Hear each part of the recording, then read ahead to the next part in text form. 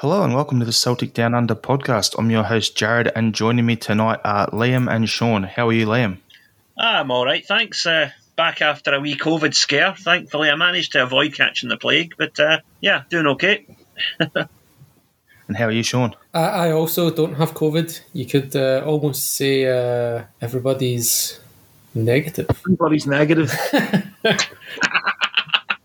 There you go, off to a good start. You're nice and early, lovely. Yeah, so what we'll do is we'll just go through the usual spiel at the start. So thanks everyone for listening. If you haven't already, please subscribe to the Celtic Down Under podcast. We appreciate that.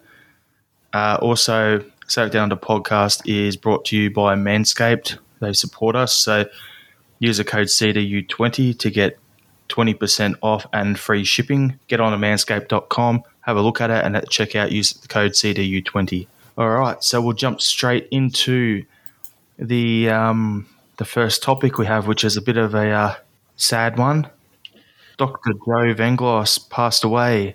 So from my point of view over here in Australia, I was just saying to Sean and Liam before we were recording that my memories of him are going to be a lot lesser than theirs, because based over here in Australia, no internet, we didn't get press conferences, we didn't get all the media and everything. So there wasn't a lot of coverage of Celtic until he signed Mark Viduka. So from my point of view, that's as limited knowledge mine is of what Dr. Joe did, other than the games and things that happened. So what I'll do is I'll throw to Sean and Liam here. I'll go to you, Liam, and let you guys run with this topic. Yeah, well, the thing to remember about Dr. Joseph Venglos is that he was already a very well-respected and accomplished figure in world football before he even came to Celtic.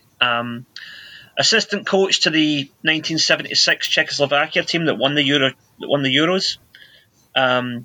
As a manager in his own right, took Czechoslovakia to the quarterfinals of the 1990 World Cup, their last international tournament, and then had some success managing Slovakia when they became an independent nation a couple of years later. So a guy who really, actually on paper, had one of the best CVs that a Celtic manager ever had prior to coming to Celtic, I think. Unfortunately, he came to Celtic at a time when we were in a period of transition. Wim Jansen had just stopped the 10, but then he, for a number of reasons, he decided that one season was enough and he was out the door. And Joe Venglos came into a team that was very much in transition. And it was tough for him. A manager would normally like to have time to settle in and get to know the league, get to know the players, get to know the situation. But at Celtic, you're never going to get that time, unfortunately. But Joe Venglos' single most significant contribution in my book was that he signed my all-time favourite Celtic player, Lubomir Moravcik, a fellow Slovakian and an absolute genius. I would say the most naturally gifted player I have ever seen in a Celtic shirt. Now, bear in mind, Jimmy Johnson was before my time. Henrik Larsson, you could argue, was technically a more accomplished all-round footballer, but just for sheer natural ability, I've never seen anybody like Lubo. And that was Joe Venglos' doing. And he also gave me one of the best birthday presents I've ever had, because on the 21st of November 1998, we gubbed the Huns 5-1 in one of the most magnificent annihilations you'll ever see. Also, the last time we ever played them at 3 o'clock on a Saturday, strangely enough. He didn't win any trophies, but he won plenty of respect for trying to play the Celtic way with a team that, as I said, was not the most settled, and the club that was still finding its feet financially. Because remember, this is only 4 years after we nearly went bankrupt. And Celtic were still trying to re-establish themselves as the team in Scottish football. And Joe Venglos probably doesn't get the credit, but he laid a lot of the foundation in terms of our international scouting, in terms of looking beyond the usual sources for players, that Martin O'Neill came in a couple of years later and kicked it up a few levels more. So I think, in no small part, our current dominance, perhaps the seeds of it were sown under Joe Venglos, and that's how I hope that most Celtic fans will remember him. Yeah, I feel he was harshly. He was dealt a harsh hand. The two things for me that stand out are the two that you highlighted the most, Liam. That's that he signed Lubo and the 5-1 game. I also would like to point out that to live to your mid-80s is a pretty good innings, particularly when you've coming out of the Eastern Bloc, in what was a pretty rough time when he would have been in his formative and even his middle age years. But he also had what he had to fight against was Frankenstein FC across the city in Govan, who, after Celtic stopped the 10, decided that tax was optional and started pulling in players from all over the world. I mean, rumour has it they were already doing tax avoidance, but the one they got caught for started in 1998, which was when Dr. Joe took over. So, it's a pretty harsh hand to be dealt, to be honest. And you could also offer John Barnes that same excuse, because those 2 years were the two where they were running the double tax avoidance scheme. Do you know what I mean? And, who knows? History might have been different if we were on a level playing field. But, I like the guy. The media didn't particularly like him. I think because, I think that's a foreign's thing. Like when somebody doesn't speak the local lingo and idioms and understand the nuances of what the media are asking them, they tend to kind of get hung out to dry. And he had a pretty bad reputation in the media for that reason. Sorry to come back in for a second. On that point, Sean, you raise a good point there. I remember at the time the media making a big song and dance about how old he was, about how at 62 years old he was an old fuddy-duddy and too old to be managing a team like Celtic. And yet everybody is pissing themselves right now over Rafa Benitez, who's only 18 months younger than Dr. Joe was when he became our manager. It's funny how times change, isn't it? Mm-hmm. Yeah, I think, I guess it was just a thing at the time, wasn't it? Aye. One thing I'll just jump in on here to bring an Australian tint to it is that he started his coaching career over here at FC Prague in Sydney, and then actually coached the Australian national team in 1967. So, yeah, there was a little tie in there as well that I was like, when I was looking into it earlier in the week, I'm like, shit, didn't know he coached over here and coached our national team. But, yeah, very well-travelled man. Did a lot of stuff, and, yeah, very important. What you're saying, Liam, I hadn't thought of it like that. So, the extended scouting and that side of it, that's why these podcasts are good, hearing different people's points of view. And, yeah, now I'm just like, wow, okay, it's good to see that. And, yeah, may you rest in peace. Yep. Yeah. Mm-hmm. All right, so what we'll do next is we'll lump. You brought up Rafa Benitez. For some reason, my computer auto-corrected that to Rafa Bentley. That's got to be the most ridiculous name ever. But I thought I was deliberate. Nah. Good old autocorrect. So we've got a few manager rumours. So we've had the Eddie Howe ones going on for God knows how long now. And then coming into the mix was Rafa Benitez. And then within about 4 minutes of him getting sacked at Chelsea, Frank Lampard's name was mentioned as well. And then we've got the local candidate whose name keeps popping up is Jack Ross. So, and then I was talking to you, Sean, before we got on, that we're being linked again to Villas-Boas, who's in a bit of trouble at Marseille at the moment and could be losing his job there. So, if Lennon was to be relieved of his position, of those 5 names, who would you go for and why, Liam? My instinct would say Rafa Benitez or Villas-Boas. That's the two I would fancy out of the ones offered. Benitez, I think, is the most accomplished coach of them all. The one who, if you want a steady hand to come in and immediately start making necessary changes, then that's your guy. Unfortunately, there's the issue of would the board allow him to do that? And I think the root of a lot of our problems now is the fact that the board will not give a manager full control. And Benitez will not tolerate being interfered with if he wants to do things his way. Villas-Boas is an interesting one because I'm quite a student of like the lineage of managers, and Martin O'Neill was of the Brian Clough lineage. With his time at Nottingham Forest and learning from Brian Clough how to manage. So I saw elements of Brian Clough in Martin O'Neill. Villas-Boas had a similar thing with Bobby Robson, learned a lot from him as a young man and worked with him when he was at Porto, I believe.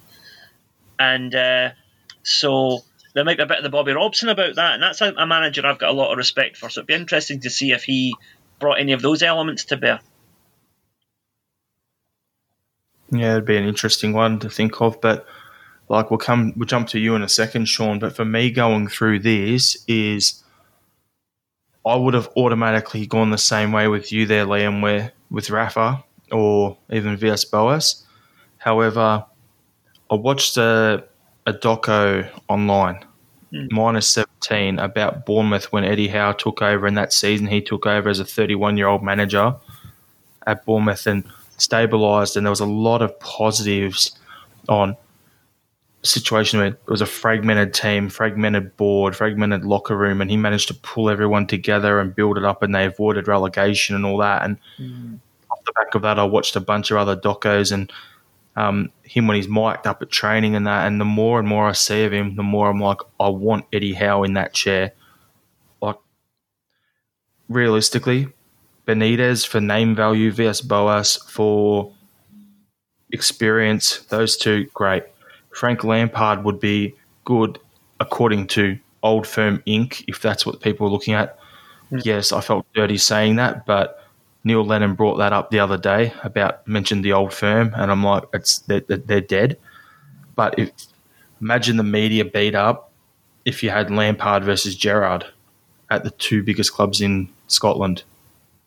Aye. That's not something that we should be looking at, in my point of view. I don't want us to settle on a manager based on name value alone. And that, me saying I don't want us to settle for a manager based on name value alone, doesn't automatically mean that Jack Ross is the guy for the chair. He's probably the best local-based candidate in Scotland, other than Steve Clarke. But realistically, for me, it goes Eddie Howe, then it goes Rafa, then Villas-Boas, then Jack Ross, then Frank Lampard. Jack Ross has got some experience. Yeah. What are your thoughts, Sean? Yeah, well, as you guys say, I'm pretty similarly minded. Frank Lampard can piss off straight away, not in the slightest bit interested. And then, as you two said, Eddie Howe and Rafa Benitez would be my top two. And honestly, I'd struggle to choose between them for different reasons. Benitez would give us gravitas, could attract big names that we wouldn't otherwise get. Eddie Howe can do what Brendan Rodgers does and turn a £5 million player into a £20 million player, and really professionalises the whole structure of a club, which is something that Lennon has reversed at Celtic. So either of them, for different reasons, I would take in a heartbeat. Villas-Boas, I think he's along the same lines as Eddie Howe in that he's all about modern professionalism, but I'm not overly convinced about his man management. Jack Ross, let's be honest, is the poor man's Brendan Rodgers, and well, I rate him, and I think he's the most realistic of all the names that you've said to me here, and that, I have to say he's the most realistic out of every name that's been mentioned, I think, and he's probably who we're going to end up with, but he would be fifth on that list, but that's a pretty heady list. So off the back of that then, Sean, if you could pick anyone to come in and take that role then, a realistic anyone, who would you pick for the role then? Or what do you think we're going to have in the role? Well, I do think Eddie Howe and Rafa Benitez are realistic if the board are willing to give up... not the board. If Peter Lawwell is willing to give up control of football operations and they're willing to reward them, whatever it is, say 3-4 million for making the Champions League. Whatever way they want to incentivize financially, they are realistic, not under the way we currently operate.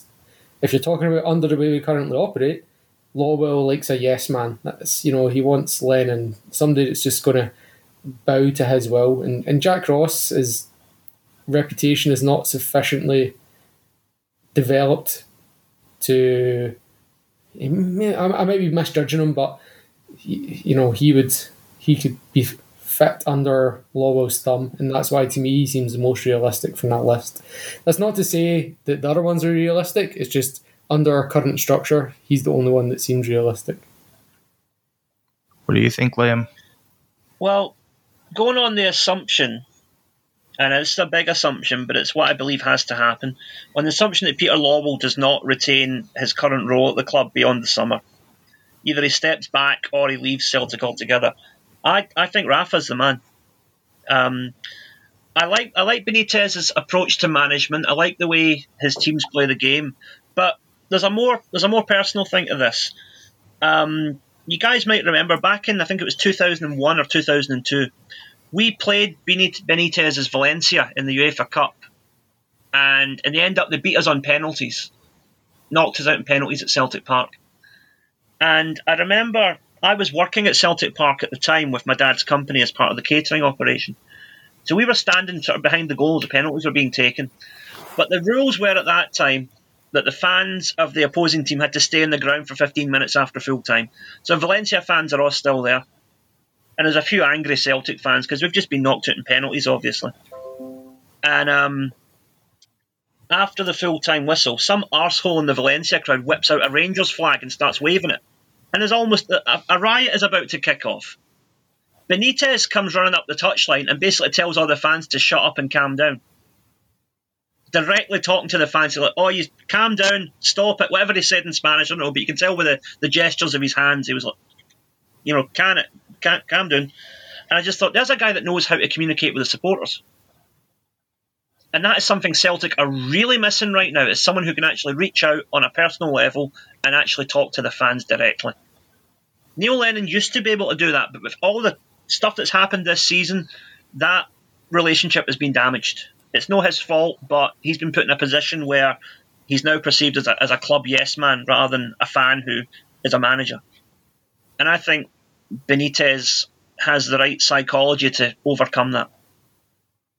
Well, you're talking about Rafa and the relationship he builds with his fan bases. You speak to any Newcastle United fan, and they love the guy. Yeah.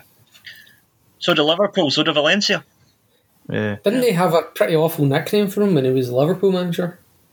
Was it the Fat Waiter or something like that? Or was that when he was Chelsea? I'm sure I remember that nickname. It was the Fat Waiter or the Bald Waiter or something like that. Sounds like a Chelsea thing to me. It might be Chelsea, yeah. Oh, choo-choo. Hey, train time, everyone. Choo-choo. All right. So, for me, I'd be saying what I think we'll do is if we take any one of those managers off that list, it'll probably be an Eddie Howe, Rafa, if they give up control, like the board does for the football operations.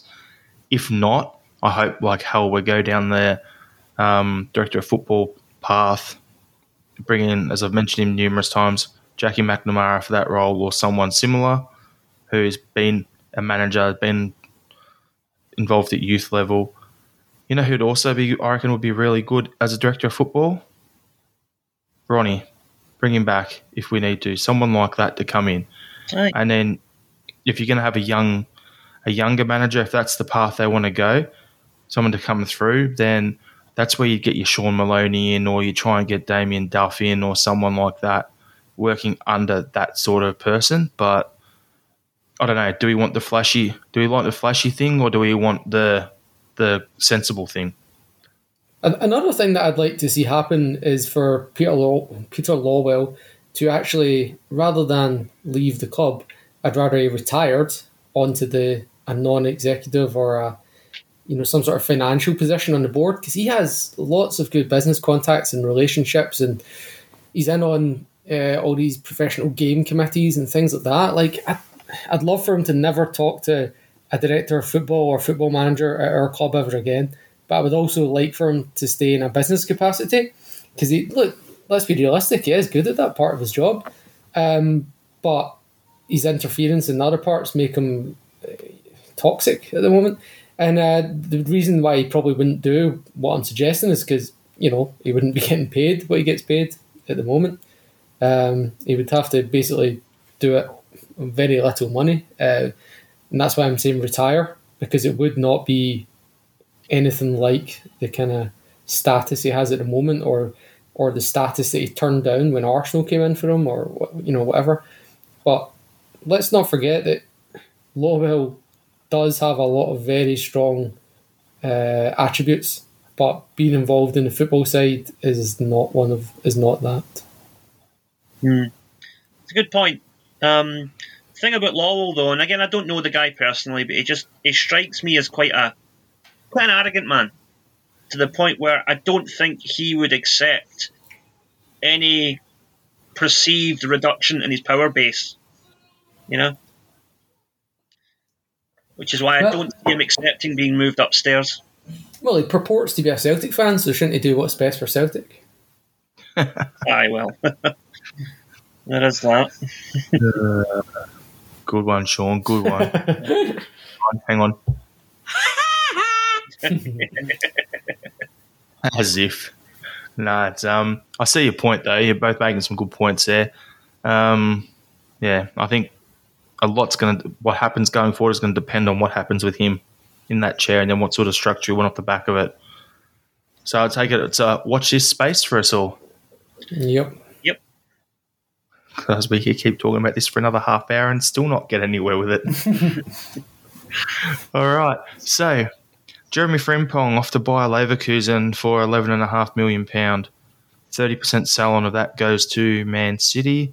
So, we're making about £8 million on that. So, considering we signed him for like 350,000 or something 18 months ago, it's a good little profit there. What are your thoughts on it, Sean? Yep, good business. I think he had a lot of unrealised potential. I think he's had a pretty poor season. And look, I think a lot of that he's regressed actually, and a lot of that's down to coaching. So I was kind of hoping that if someone like Eddie Howe came in, he would step up that next level. But if that's not on the horizon, then that's pretty good business for your second choice right back. And I hope that we try and do that sort of thing again, bring back Leo Connor and make him the next one, or tap up Man City. Who's your next one that's not getting a game that we can flip and deal with? Yeah, and it's kind of came out the blue, but Lennon's saying it's been in the works for 5 or 6 weeks. So one positive that I took from that is that they seem to have shut down the leaks. Because there was nothing of this; it just came out of nowhere. But Lennon's saying it's been in the works, so well played, Lennon, for cutting out the leaks at Celtic Park. You know what? Deflection tactics, they go to Dubai. Everyone's going to be up in arms about that. No one's going to be talking about any potential transfers out. There you go. Yeah. If anyone's unsure, that was me just being sarcastic, by the way, just for the record. But yeah, off the back of what Lenny said as well, he goes, there's a few others that would probably be looking to move on. Now, the rumours are there's offers being readied for Edouard, Christie and Encham. Over to you, boys, on your thoughts on that. I'll go to you, Liam. You touched on Frimpong, go into those others. Well, first of all, I wish Frimpong all the best. I don't think he's he's not had the best of seasons, but the frustrating thing is I know he's going to go somewhere else and be an absolute star because he has the potential. And I just don't think Celtic's a particularly good environment for any emerging footballer at the moment because there's just so much tension in the place. So there's that. These other transfers, I honestly think if we can get enough money in, move them all on. I don't think any of them have a long-term future at Celtic. And the season's humped as it is, so might as well get the money in now and build for next season. I'm looking at it going, Christie is duplicate talent with Turnbull, and Turnbull gives us more in terms of free kicks and corners as well. So I'd rather Turnbull play instead of Christie in that role. Yeah. And Cham's been persona non grata pretty much this season. No need for him here in the same way Rogic has as well. So if Christie and Cham or even Rogic throwing him in, offers come in for them that are decent, see you later, they can go. I'd rather that happen, and then that frees up our midfield to let a guy like Luke O'Connell get into the rotation. Or what's it? It's a guy who was up at Gillingham again. Robertson, is it? Henderson, was it not? Robertson. It was Robertson. We'll give Robertson some games in there as well. Like I'd like to see those couple of guys get in and get some games as well. Eddie, yeah, I think if the offer's right, he could go as well. And then we actually will see what we've got in terms of a Yeti, what sort of player he is when he's getting consistent run of games alongside Griffiths as well. So what's your thoughts, Sean? Yeah, look, there's no sacred cows. Everyone has their value, and given that we've nothing left to play for this year, maybe a Scottish Cup, get maximum value. There's a big difference in the value of a player when he's got 18 months left in his contract versus 12 months. And Cham has been here 18 months longer than he needed to be. If anything, holding on to these guys has proved that the system we were operating before, where people flip out like, Tierney, or lack of ambition and blah blah. Dembele, Van Dijk, Wanyama, selling these players shows a lack of ambition. Well, we've held on to everyone this year, and what it's proven is that keeping players like hungry players that have ambition, keeping them that bit longer makes them overripe and underdone. Like it makes it they're past what they're going to give us, past the best, not past their best, but past the best that they're going to give us, if that makes sense. And I think we need to move these guys on. I do, and I think the team will be better for it. I think our bank balance will be better for it. I think the next incoming manager will have more transfer funds and will be better for it. I honestly, I don't really see the negatives of them going, to be honest with you. Maybe you guys can make the case. Why would I want to? I agree with you 100%. Same here. Well, I don't mean it in a bitter way. Like, I appreciate these guys; they're very talented. I love them. I love them for what they've done for the team. Scored some brilliant goals, gave me some great memories. But now's the time, or maybe 6 months ago was the time, or in the case of Cham, 18 months ago was the time. Well, the talk was we were going to get the 10, and then undergo a big rebuild this off season coming up, right? Now, this off-season, you also got the Euros. So it's going to be hard to get players in for medicals. People will be away. You've got a whole bunch of things going on in the off-season.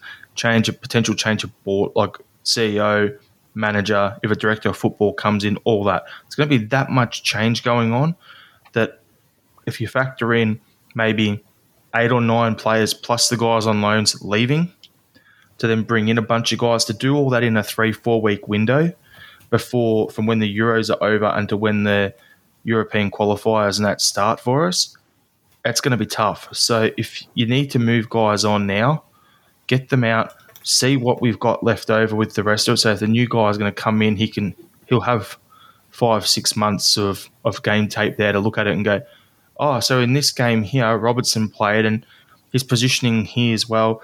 His positioning's well, he's doing this right, he needs to improve on that, and they can get a bit of an idea for what players are contracted to the club going forward.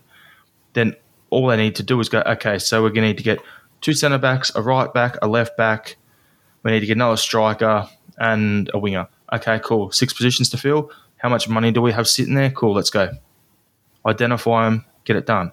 So they can be a bit cleverer in that regard. So I'd rather players go out now, get the funds in, and then give us a chance to assess the squad before we go out and sign people next season.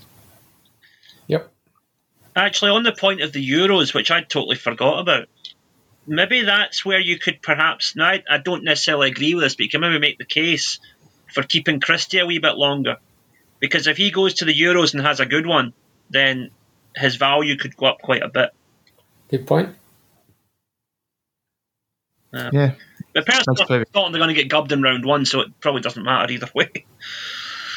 But if Christie plays well against England, boom, there you go, skyrocket.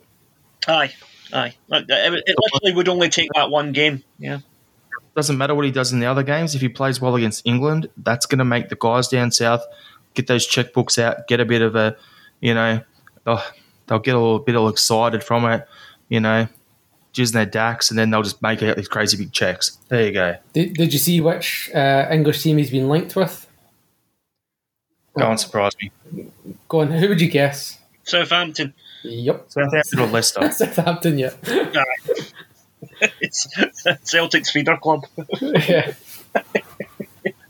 Or rather the other way around, but yeah. Sorry, we're their feeder club. And they're Liverpool's feeder club. Yeah. Yeah. All right, so we'll leave that topic there then. We'll go on to this morning for us. Yesterday's game for the guys over in Scotland and Ireland and everything. Celtic 2, Hamilton 0. Sean, over to you. Yes, the first midweek / early morning, wherever you want to look at it, the first midweek game this season that I've not got up for, that I've just watched, that I've not watched live, that I watched it in the morning. And the reason for that is there's just there's not really any hope left, and there's not much energy around the club at the moment, and it's all very much reflected. And if you watch Lennon's pre-match interviews and post-match, and even the press conference like the day before, it's almost like we're just going through the motions now at the moment. And Lennon's a dead man walking, and the players are, I don't know what it's like.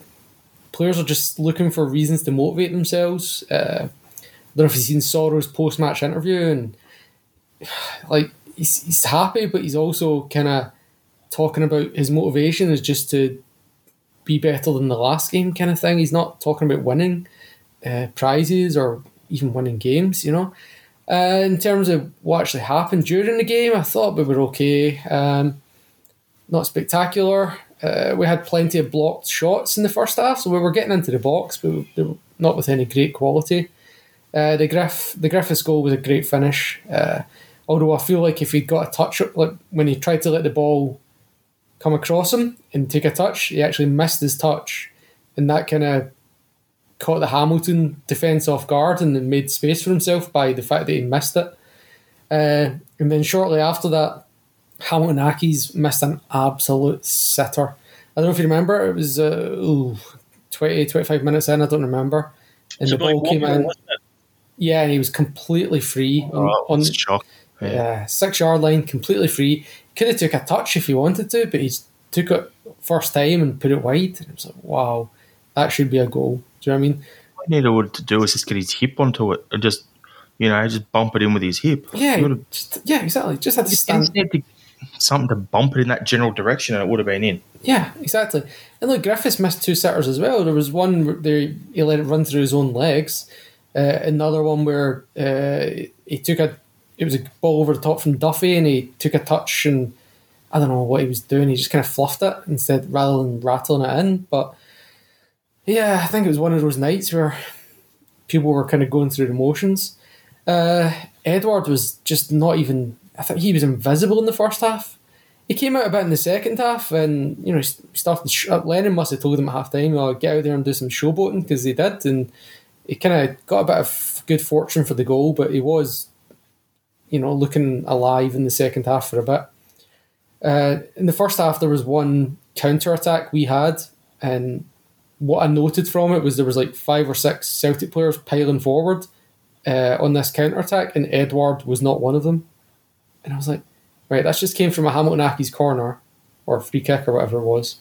And it wasn't, it was open play, so he wasn't back because it wasn't a set piece, so it was open play, and we hit a counter-attack, and he's not even in the camera shot when we were going into the box.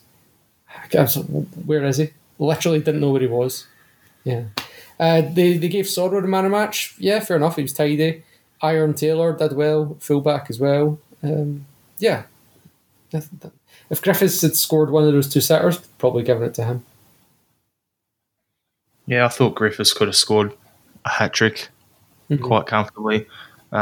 Edouard, even he had enough chances. What I found frustrating with watching him in the game was when he was through one-on-one with a keeper or him and one-on-one with a defender, it's like it was too easy for him. So he's like, whatever, and he stuffed it up. But you get him the most complicated shit that he had the whole game to do, and he scores a goal. Like, come on. Yeah. What was your take, Liam? Yeah, it was just one. It was bizarre, although we're only in January. It felt like one of those end of season games. Where like you're not really sure what the score's going to be, and you get the feeling like nobody really felt like they'd be that bothered if we didn't win. There was a notable improvement in the second half over the first half, but it's all still very flat. And like you say, the Hamilton player should have scored right before we got our second goal. And just the team's all over the place right now, and we won, but not in a way that inspires any kind of confidence going forward, I'm afraid. No, it was very much like one of those kind of October wins we had, where we had that run of wins that were all really kind of insipid wins, Mm. It wasn't like that December period where we were actually playing well. It wasn't like that. It was a call back to that kind of October time, Aye. Well, I got a message from the guys at Celtic 1967 on Twitter, because they've got their app and everything on there, and the guy sent me a message saying, not the most entertaining game, but a win is a win. It's 3 points in the bag. That's pretty much the best summary of it I could have, because, if we lost the game, and I was talking to my missus this morning as well, and said to her, oh yeah, we had a win, and she's like, good, because if it was a draw and we lost more space, season's over. Well, we're still playing for second, mate. Aberdeen dropped points last night, and so did Hibs, so it's good. Result for us. Rangers did us a favour, is that what you're trying to tell me? That's what I'm saying, right? Christ. So did the referee that didn't send off Morelos. Oh, aye. I only stamped on him once, though, That was pathetic, but do you expect any different? Nah, that's just the way the season is this year. They're just going to 1-0 it every week or whatever, and we'll have a million chances and 2 goals. And if we get lucky at the back, then we'll win the game. And if we don't get lucky, then it's not even down to defending ability. It's just luck, whether we keep a clean sheet or not now.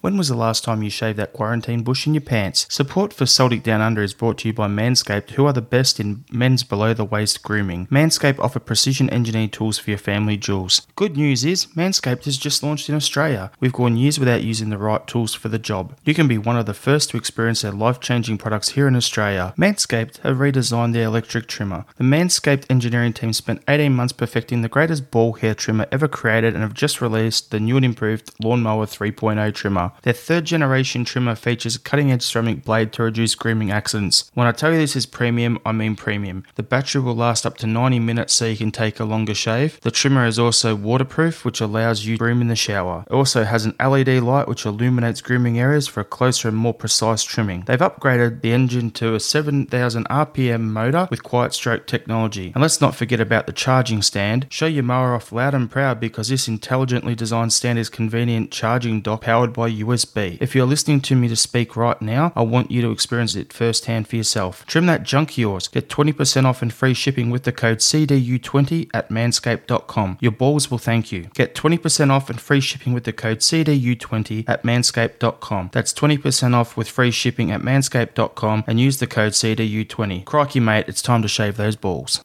So, you come up with an idea for the podcast here, Sean. But before we do that, what do you guys reckon our game on the weekend is going to be like, and score prediction? What time is it at? So I'm just checking out now. Is it St Mirren at 11? It's 11 o'clock for me. So what time it is? Who's got sound effects going? Sorry, it was the app I'm using. It's pumped an advert in. So 11 o'clock on Saturday. Yeah, so 11 p.m. for me on Saturday. 2 a.m. for me. Perfect. St Mirren had a really good win last night. They won 5-1. Form, yeah. 2 penalties. What, someone other than Rangers got penalties? No. I remember we talked about that last time. Actually, I went back and checked it. The Huns they conceded 2 penalties in the last year. but neither of them were in the league. It was one against St Mirren in the League Cup and one against Bayer Leverkusen in the Europa League, and that's the only 2 penalties they've had against them in the last year. So yeah, we got St Mirren on Saturday over there, and then on Tuesday night over there. So Wednesday morning, we've got a game against Killy before our next podcast. So what do you boys expect from those games? Well, the St Mirren one's at home. Oh, it's going to be the same as the Hamilton game, isn't it? They're going to park the bus. We're going to knock it. We're going to get into the box and do nothing. We might concede a goal for a set piece. We might not. Oh man, I'm just not excited for it. That's all I'm here for. Yeah, 2-1. I'll go with 2-1. I'm not excited for it at all. Kilmarnock will probably be the same, except we'll probably win 1-0 because it's away. Yeah, that's my thoughts. Kilmarnock aren't very great at scoring goals. What do you reckon, Liam? You've just scooped me there because I was literally going to say 2-1 at the weekend and then 1-0 1-0 against Kilmarnock. That's the way it's going to go. Because the way that defence played last night, play that way again against St Mirren, who I think are a bit better than Hamilton. Yeah, they'll score. We'll probably still win, but they'll score. So either 2 or 3-1. Kilmarnock, it'll be a dour, dull, ugly game, and we'll win 1-0, possibly with a free kick. All right, I'll do it in the backwards order. Kilmarnock will be a 2-0 win for us, but it'll be 2 early goals, and then it will just be boring, turgid football for the rest of the game. The Ronnie Dyler model. Exactly. Get them beat early and then just, park the bus, basically. St Mirren, I reckon that's going to be a 5-goal thriller with us getting up 3-2. Okay. At least that'd be good to watch. Yeah, I'll take some entertainment. They've got a big, strong, powerful centre forward. And what do we got at centre back? Bitton and Duffy. There you go. That's my reason. It'd be like Lyndon Dykes against Julian last year, but this bloke's going to go and bully Bitton. Yeah. Anyway, all right. So we'll move on to last thing for today's podcast. Sean, you wanted to do. We normally have our Would You Rather game, but we're going to do a higher or lower this week. So I'll throw it to you. Yeah, it's slightly topical. Hopefully we can make this a feature with some other statistics. But for this week, I thought we could do a higher or lower game. Obviously, I know the answer, so I won't participate. But Jared, Liam, if you guys to give us an insight into what we intuitively believe about some Celtic history, we do a higher or lower for win percentage of Celtic managers. Okay. So I'll say, just to start us off, I'll actually start off with our Dr. Joseph Vengos, okay? So I'll say Dr. Vengos won 58% of his games as a Celtic manager. So I'll give you another Celtic manager and you tell me if you think their win percentage is higher or lower. Then Dr. Joe's, right? Yeah, so, Cool. So Dr. Joe to start and then we'll go through. Okay? So, I've not rehearsed this, so I'm just going to be kind of jumping about because I've just got a list in front of me. So, actually, do you know what? We'll start off.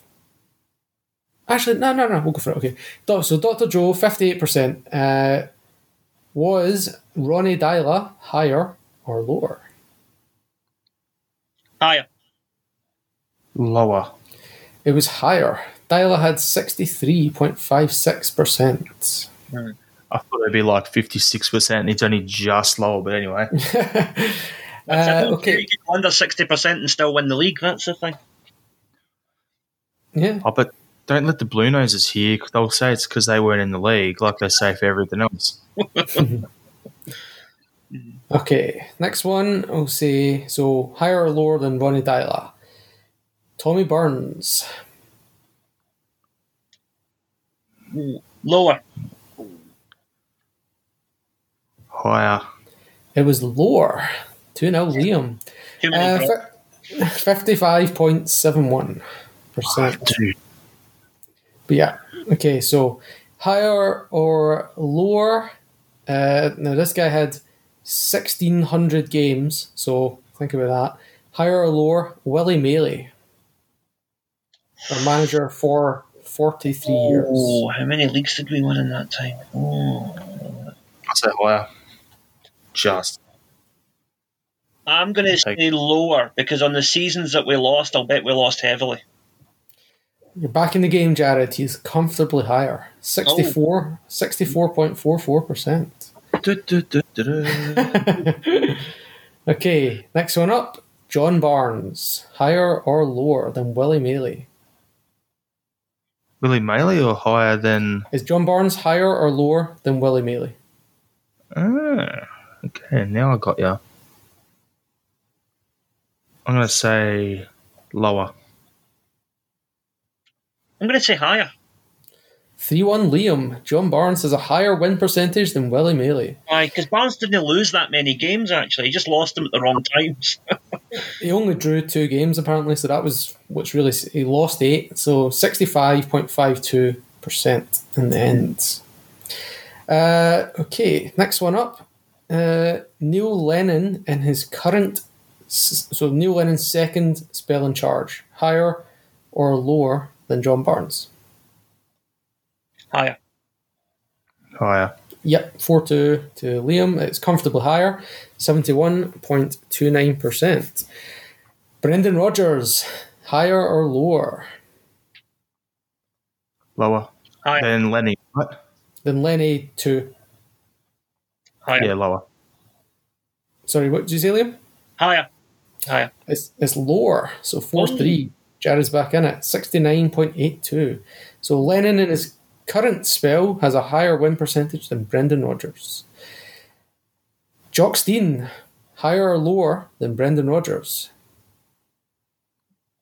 Lower. Higher. 5-3, it's higher by a bee's dick of a length of a margin. It is.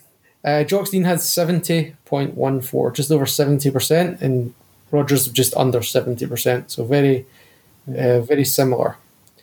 Okay, next one, Billy McNeil in his first spell in 78 to 83.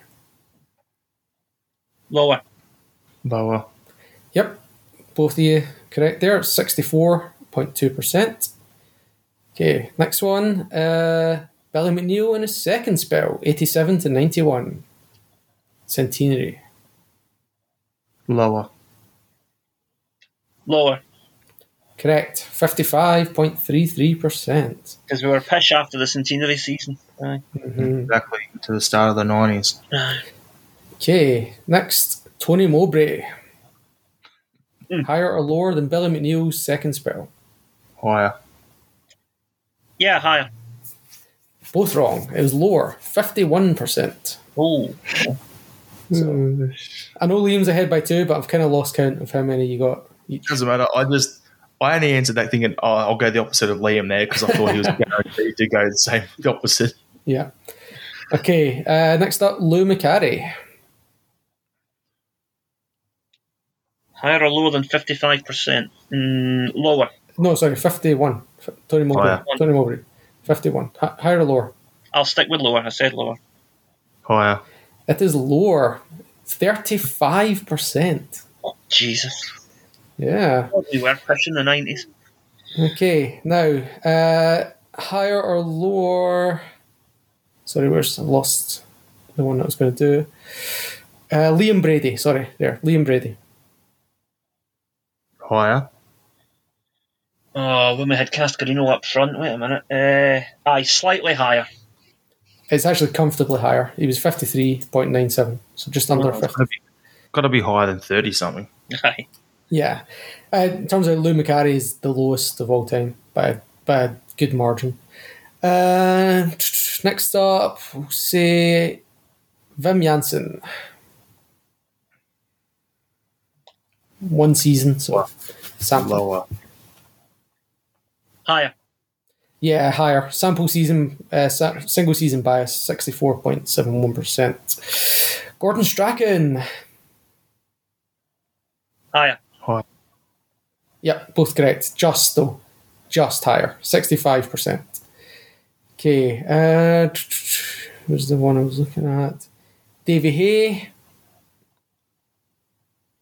1-1, Okay. lost one. Lower. Gerard? Oh, I said lower. Oh yeah, it was lower, 57%, so 56.94. Okay. Neil Lennon this season, higher or lower than Davy Hay, 56.94%. Lower. Oh, wait a minute. Let me work this. Europe stuff too, right? Or just league games? All. All competitions, all lower. Aye. Positions is lower, yeah.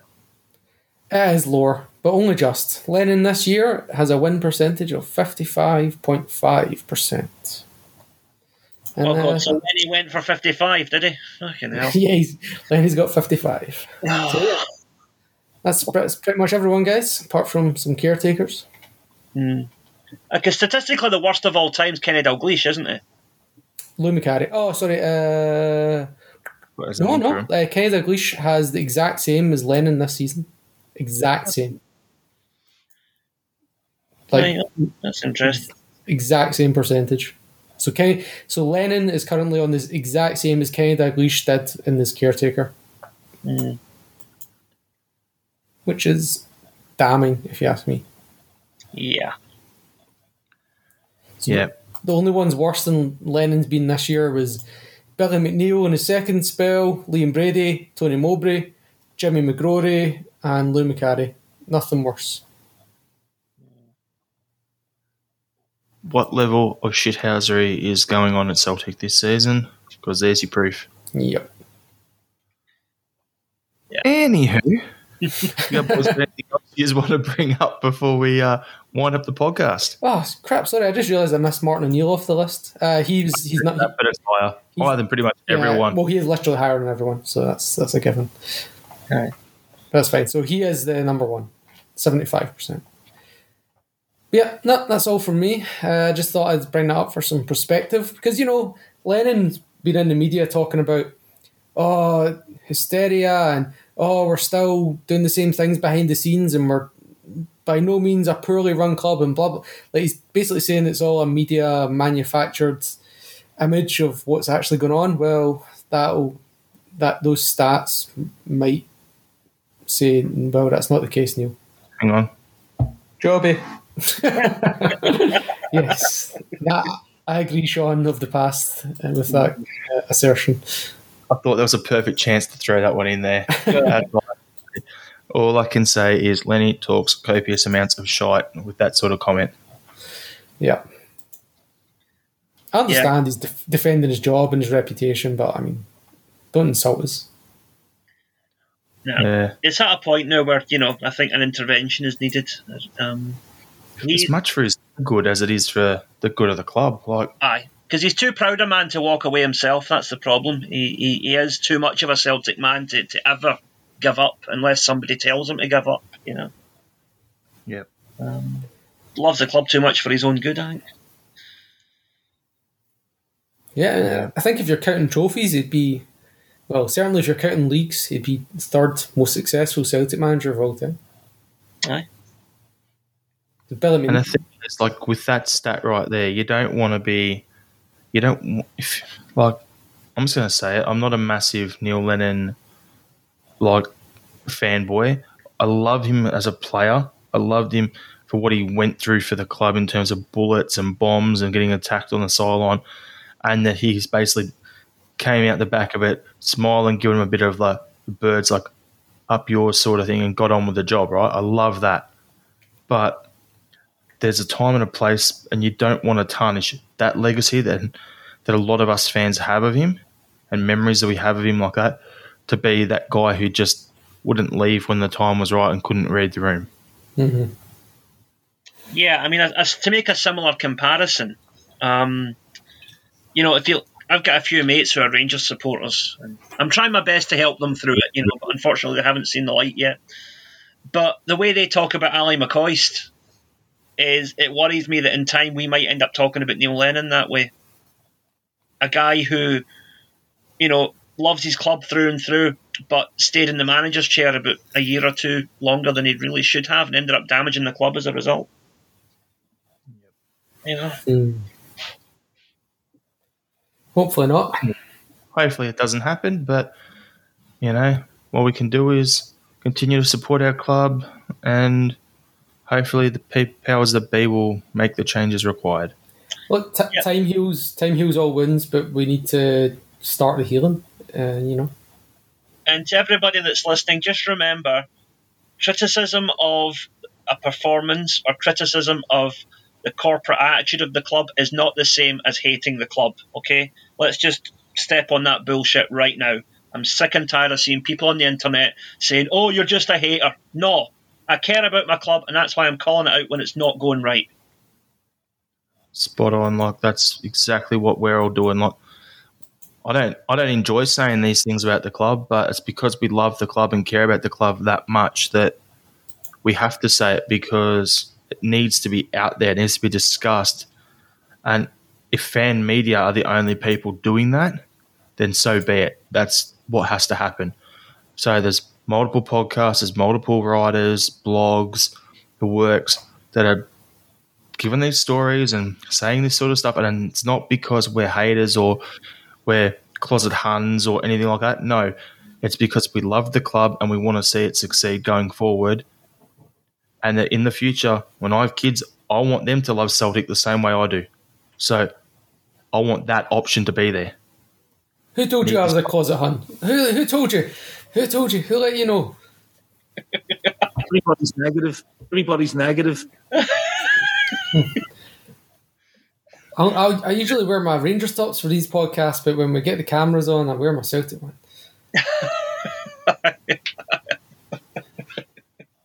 Come in. You're not going out to a photo of King Billy just before we came on air, lads. You've caught me. Come in, Agent Lampard. It's time for your next mission. God. All right, and with that, we'll just leave it there before, everyone unsubscribes. So thanks for everyone. Give our Facebook group and page a like, Instagram, Twitter at Celtic Down. Go to CelticDownUnder.com. Other than that, hail. Hail.